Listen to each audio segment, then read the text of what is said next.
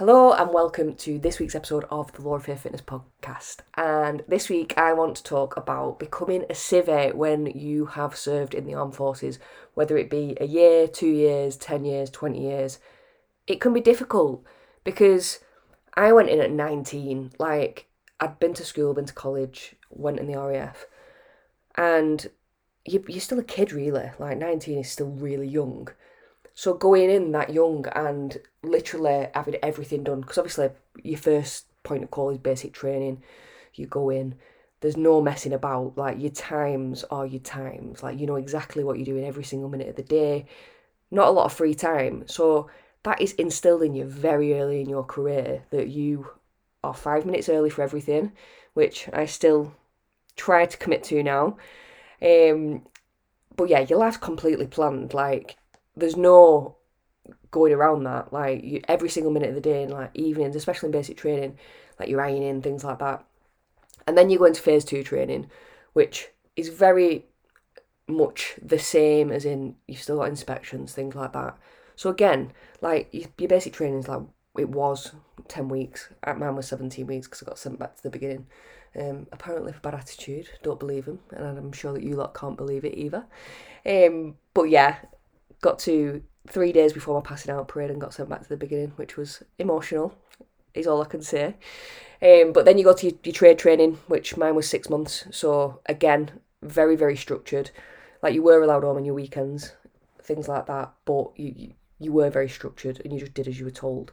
So then you go into the real world of the military, and although it's very much less restricted because you're not in training anymore, your life is pretty much planned out for you. Apart from your last minute detachments or having to work the weekends, things like that, your days are pretty much set. You're either working a week of days, week of nights. If you've got a 9 to 5 job, you're working 9 to 5. So you knew what you could do when you could do it most of the time. This is standard day to day, not if you work on a high responsive, going away quickly kind of thing.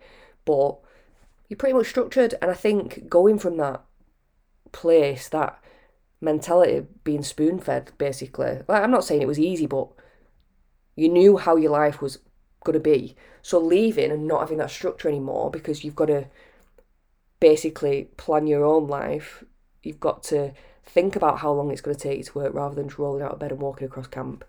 You've got to think about, well, if I'm working 10 hours that day, how can I go to the gym?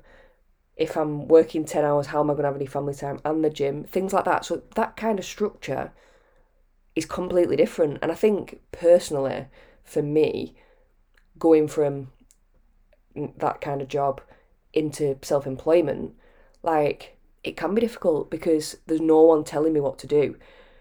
And I think I get a lot of questions why do you still have a coach? And because I need it, because of accountability, things like that, and I look after all my clients, so it's good to have someone, and I can always learn. But again, it's having someone to report to. And I think that probably is the military in me, because I need that structure and that accountability to stay on track. So I think when we leave, it can be a very, very, very different way of life when you're so used to everything being planned for you. Because you don't get it when you get out. It's even if you've got a job where you've got to be there on time, which most jobs you do, things like that, it's still not the same kind of structure. And don't get me wrong, it's great being a civil. I absolutely love it. But the structure is something that you do miss. And I can't believe I'm admitting that, but I do. Even though I love what I do now, it is hard for me sometimes to be able to really structure my day. I was talking to someone about it at the weekend, when I went to the AFM meetup last weekend, and they said, yeah, well, that makes sense because you've had your life planned out for you, and now you just your own accord. And they were asking me if I struggle, and I'm like, well, I don't, because I have to write things down, I have to plan it, and obviously I've been doing this a few years now, but it can be difficult. So I do feel for you if you have left the military and you haven't got the same structure. And another thing that I think that the military, leaving the military, you don't be be prepared for, is how lonely it can be. When you're in the military, you're surrounded by people. Especially in my job, I was an engineer, so the squadron was always big. There was a lot of people. You were always with people. If you lived on base, you were always like meeting up on an evening or going to the gym with people or going out for food, or even when I bought my house off base, like I still spent a lot of time with people because there were always things going on.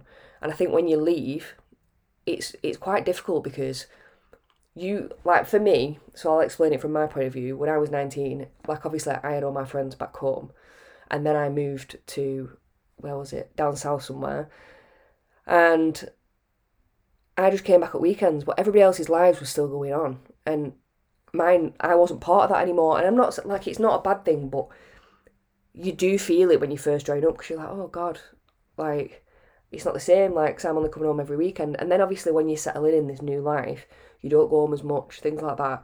So all your friends back home have moved on. Like, I know some of them are still there, but that life has moved on without you.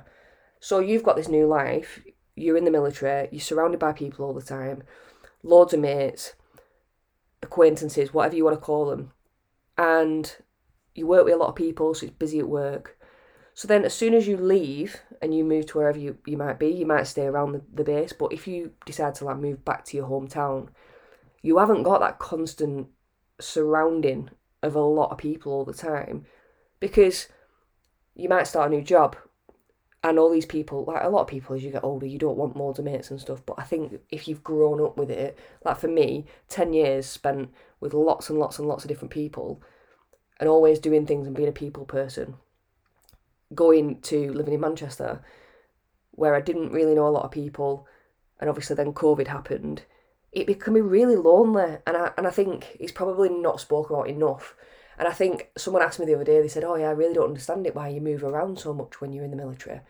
And it's because they want you to be able to work with different people at different times, so that if anything was to happen, you'd be able to work with anyone and be able to just get the job done. So you do get used to meeting a lot of people, and I think when you start a new job, people are already mates. And it can be really difficult to go make that change, I think personally. And obviously, me being self-employed, moved to Manchester, COVID, it was difficult because I was so used to having this military family around me, to then having nobody. And I know that everyone struggled in COVID, but it is a massive shock to the system. And if anyone wants to chat about that, please don't hesitate to message me, because it can be really difficult. Like, you always have that community, but then you move on to an estate as a civvy. Everyone's already mates in each other's pockets. It naturally becomes harder to make friends as we get older. So, yeah, that's another struggle that I had personally from leaving the military. And I have kept a good few friends from the RAF and stuff, I think. And that's lovely because obviously you did spend a lot of years with them people. But the chances are you don't speak to a lot of them because you move so far away again. And then the last thing for me, and like one of the main things we can't wait for when we're leaving the military, and don't get me wrong, 5 years down the line, but I still struggle with not being told what to do.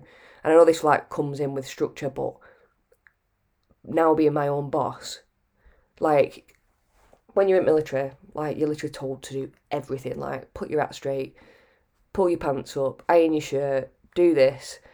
So that like this actually relates to fitness, because you're told for so long, it becomes natural habit that you just do those things. So then when it's all taken away, you've still got the habits, but then obviously new habits need to be laid down because your life's completely different now.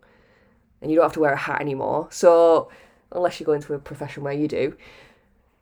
But no one tells you that your shit needs doing. So you've got to do that yourself. And I think that's like one of the hardest things ever, because no one's going to tell you to do it.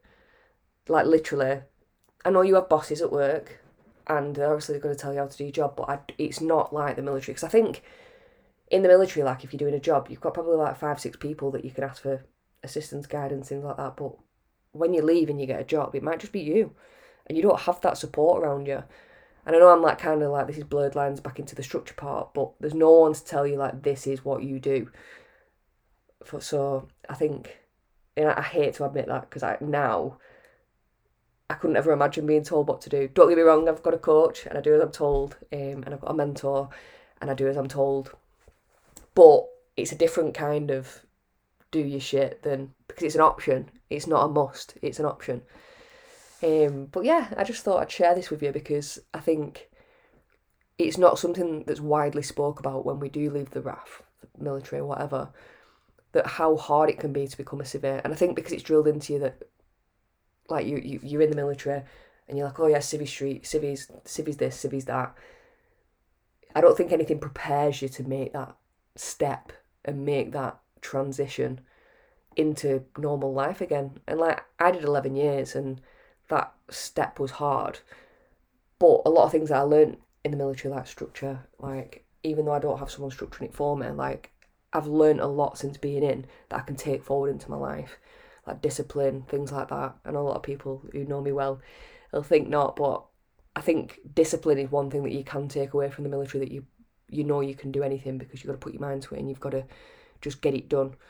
I think that's one thing that you can take away. But if anyone is struggling, they've left the RAF or they're thinking of leaving the military, and they're scared of making that change, or they just need someone to chat to, or they need some advice, drop me a message. Honestly, I know this has not been a fitness related podcast, it's been more about leaving the military, but I think it's important to speak about, and I hope some people can relate. So if you want some advice, want to ask any questions, I will put my WhatsApp link in the drop box below, and of course I will put my website and my my Instagram if you want to head there and have a look. And if you're interested in coaching, drop me a message and we will get you set up. But other than that, have a great day, have a great week, and I will see you on next week's episode. Thanks for listening, guys.